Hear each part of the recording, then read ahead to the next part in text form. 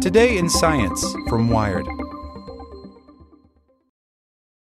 If you like speedrunning the newest release or binging every episode the second it drops, then why are you waiting for all your news? Check out IGN's updated Games and Entertainment News podcast. We're dropping new episodes in your feed all day to keep you up to date the minute there's a new announcement. Find IGN Games and Entertainment News wherever you listen. When everyone is on the same page, getting things done at work is easy. No matter what you do or what industry you're in, how you communicate is key. Everything you type is equally important to collaboration, and Grammarly can help. Think of it as your AI writing partner, empowering you to communicate effectively and efficiently so you can make a bigger impact in the workplace. 96% of Grammarly users say it helps them craft more impactful writing. And as the gold standard of responsible AI, Grammarly is your secure AI writing partner that allows your team to make their point and move faster. By understanding your writing and context, Grammarly provides relevant, personalized suggestions. And with tone suggestions, you can navigate even the most difficult work conversations. You can also save time, from spending hours editing drafts to just seconds with one click. Sign up and download Grammarly for free at Grammarly.com/podcast. That's GRAMMARLY.com/podcast. Easier said, done. Welcome to the spoken edition of Wired. Support for this podcast and the following message comes from TD Ameritrade. Meet their newest trading platform, Thinkorswim Web. It has all the essential tools and strategies in a streamlined interface. No download necessary. Thinkorswim Web. Trading streamlined. Visit tdameritrade.com/thinkorswimweb to get started. The design and science of patio dining during a pandemic. Public health experts think COVID-19 risk is lower outside, and restaurateurs want to fill tables. It's an easy solution, except for all the hard parts. By Adam Rogers. Architects Marites Abouig and her husband, Keith Morris, have designed 50 restaurants in the Bay Area over the past 2 decades, maybe more. Abouig says she's lost count. So when just about all of those restaurants had to close because of the COVID-19 pandemic, she wanted to help.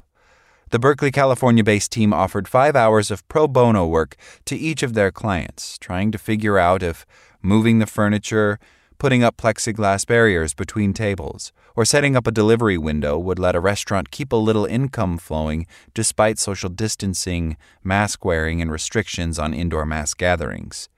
I looked at so many different diagrams all around the country, and a lot of them focused on suburban locations with a big parking lot, Abouig says. Those kinds of eateries could move some kitchen and serving functions close to the front door and push tables outside. Most of the Bay Area spaces Abouig knew best could not. But then, city officials across the country started announcing that they'd allow restaurants some leeway for outdoor dining. Maybe they'd close streets to automotive traffic, or fast-track parklets in former street-side parking spaces. Abouig, Morris, and their partners at Studio KDA fielded a request from a Berkeley City Councilwoman who'd been one of the first to pitch outdoor dining in the city. Yes, it's just as chilly and foggy as San Francisco. Might Abouig be able to come up with some drawings to show what streets in the city would look like full of cheery tables and decorations? How would it all actually work? It's pretty hard, actually. Cities around the U.S. have started putting restaurants into plain air for this summer. Boston opened outdoor dining in the famed North End on June 11th. San Francisco published formal guidance on what was allowed that same day. And restaurants opened their patios June 12th. New York will likely do the same by the end of the month, and people are already crowding the sidewalks and streets in front of restaurants in anticipation. But the constraints of street layouts, abiding by the Americans with Disabilities Act, which requires ramps and wide enough spaces for people using mobility aids, and owners' worries about patrons who may still want to drive and park on the roads that would get converted into dining space, have made opening outside almost as complicated as staying open inside.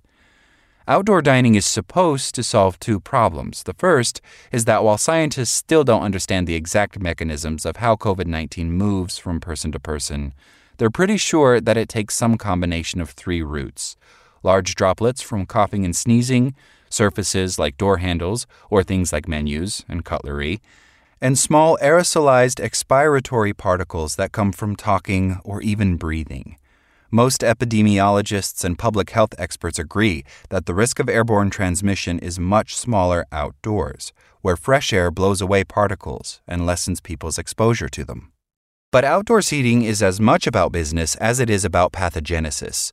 Since so many of the outbreaks of COVID-19 have been in enclosed spaces crowded with people, the rules for reopening often require restaurants to cut the number of people who can be in the dining room, sometimes by more than half. That's bad because restaurants already operate on the thinnest of margins, packing in as many people as possible while still allowing cooking and serving to happen and ideally not compromising the ambiance. If a restaurant owner can add seats outdoors, maybe they can stay solvent. In a high-rent area like San Francisco, it all is based on how many people you can serve and how many tables you can get in a space, says Seth Boer, a Bay Area architect specializing in restaurants. You just can't make your numbers work at a 30% occupancy. In mid-May, Boer and Charles Heminger, another architect with a restaurant-heavy practice, put together some designs to see if they could get enough socially distanced seats into a dining room to stay in business. San Francisco hadn't yet issued its specific guidance for how restaurants could open, but the architects had the gist.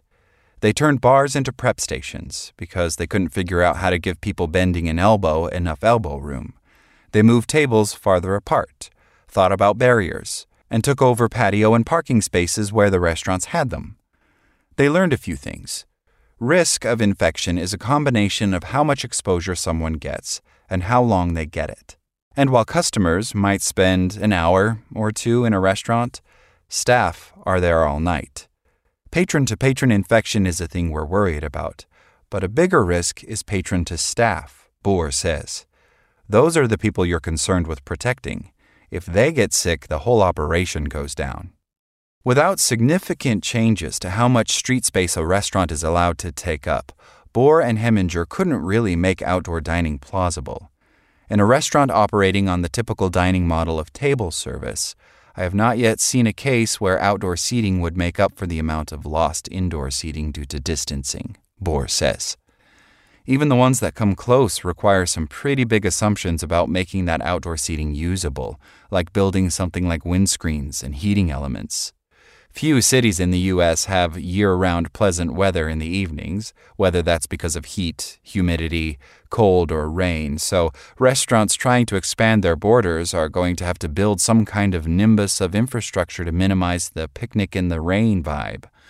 Of course, the more enclosed an outdoor space is, the more it is like an indoor space, with all the concomitant risks. Many restaurant owners are hoping that cities will give them more space by taking it away from cars. That would include parklets that replace street-side parking. These require strong barriers around their perimeter and a floor built level with the sidewalk, because streets often slope downward toward the curbs to redirect rainwater and debris into gutters. And then you have to figure out how to actually build the things. Boer says San Francisco's rules only let a parklet extend 6 feet into the street. Berkeley seems likely to ask for barriers 2 feet thick. That only leaves 4 feet of space for tables. All of this suggests that the best plan might be to forget about piecemeal parklets and just close streets altogether. Pedestrian-only plazas are common in many other parts of the world, but less so in car-happy America. The mayor and city council of Berkeley initially promised a huge number of street closures to accommodate outdoor dining, but the drawings Boer and Morris came up with depict a much reduced and more realistic vision. Short stretches of converted street, with maybe a block here and there fully closed to automobile traffic. They even encountered resistance to the idea of closing a particularly obvious candidate, Center Street, which extends west from the UC Berkeley campus into the city's downtown. Center is lined with restaurants that run the gamut of cuisines and price points. It has a museum at one corner with a skyscraping hotel under construction. The stretch is a block from a subway station, and the area is full of students. Seems perfect, right? But Boer says she got pushback from a landlord there, just as she did at another Berkeley retail street also identified as a candidate for closure. Restaurant owners are clamoring for expanded dining, but sometimes the people who own their buildings are just used to the idea of customers arriving in cars. And some of the restaurants have come to depend on pickup and delivery services like DoorDash and Uber Eats, with drivers who want to pull up out front. And many of San Francisco's and Berkeley's restaurant districts also have high populations of unhoused people who live and sleep on public sidewalks. Restaurants have never had to take responsibility for those spaces. In places like that, where the open seating will be shared by multiple restaurateurs, who will be responsible for the cleanup? Or the unhoused folks, she asks.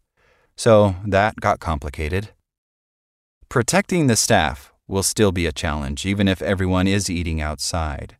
Bouygues sketches anticipate that there will be no table service. People will order from windows at the restaurants and carry their orders to tables, like at a mall food court. That's an assumption we made with the concept that the fewer touch points, the better, instead of a server going back and forth, Bouygues says. You clean up after yourself, and it would also require that everybody would have an app on their smartphone to see a menu and order, so you're not standing queued up together. Yet, even if the diners are mostly outside, restaurants still need kitchen workers and other staff, and nobody's really sure how to make the inside of the building safe for them. Aerosol research just hasn't focused on infectious disease. Prior work was probably focused, rightly so, on the fume hood, the kitchen hood, says William Ristenpart, a professor of chemical engineering at UC Davis who studies aerosols. That is, ventilation aimed at getting aerosolized grease, heat, and smoke from the stove and ovens up and out. You didn't want smoke going into the room or kitchen workers breathing smoke all day. But now that every customer who walks in is a potential source of expiratory aerosols that could be infectious, that changes things dramatically. One approach might be to bring more fresh air into the kitchen and dining room. Restaurants tend not to have lots of windows and doors into the kitchen, unless it's an open kitchen meant for diners to look into. Another option is an air conditioning system that filters the air, though that costs money if outside air needs to be heated and cooled, and takes even more power if the holes in the filter are smaller. Newer research suggests that the ultrafine HEPA filters used in, say, healthcare settings probably aren't necessary. Filters a few grades shy, like a MERV 13, could do most of the necessary work without overtaxing a restaurant's HVAC system or its electricity bill. Probably. The problem with this disease is that we don't really know what the infectious dose is. You've got infected people putting out an aerosol that will have some virus in it, and that can vary quite a bit. We know there are people who, for some reason, shed a lot more virus than others, says William Banfleth, an architectural engineer at Penn State who chairs the epidemic task force of the American Society of Heating, Refrigerating, and Air Conditioning Engineers. So we don't really have a way to calculate how much ventilation we should have. One of the most famous cases of indoor transmission of COVID-19 took place in a restaurant, in fact, in Guangzhou, China. People seated between an air conditioner and an exhaust fan got sick, but other people seated nearby, and the wait person, did not. But multiple studies and analyses disagree about the role that air conditioning played. Did it spread the virus? Or was the problem a lack of fresh air piped in? Was the mode of transmission large particles or aerosols? The problems of how air and virus mix in a ventilated but enclosed space remain unsolved, as do the problems of keeping a restaurant open no matter where the diners are sitting. What I love about designing restaurants is the sense of community, Bouygues says. That's what I miss, and that's the piece that just saddens me about all of this. If we permanently turn into some takeout model and reduce contact, all of the fun of restaurants has just been washed away. When everyone is on the same page, getting things done is easy. Make a bigger impact at work with Grammarly. Grammarly is your secure AI writing partner that enables your team to make their point and move faster. You can even save time by going from spending hours editing drafts to just seconds. Join the 96% of Grammarly users that say it helps them craft more impactful writing. Sign up and download Grammarly for free at Grammarly.com/podcast. That's Grammarly.com/podcast. Easier said, done.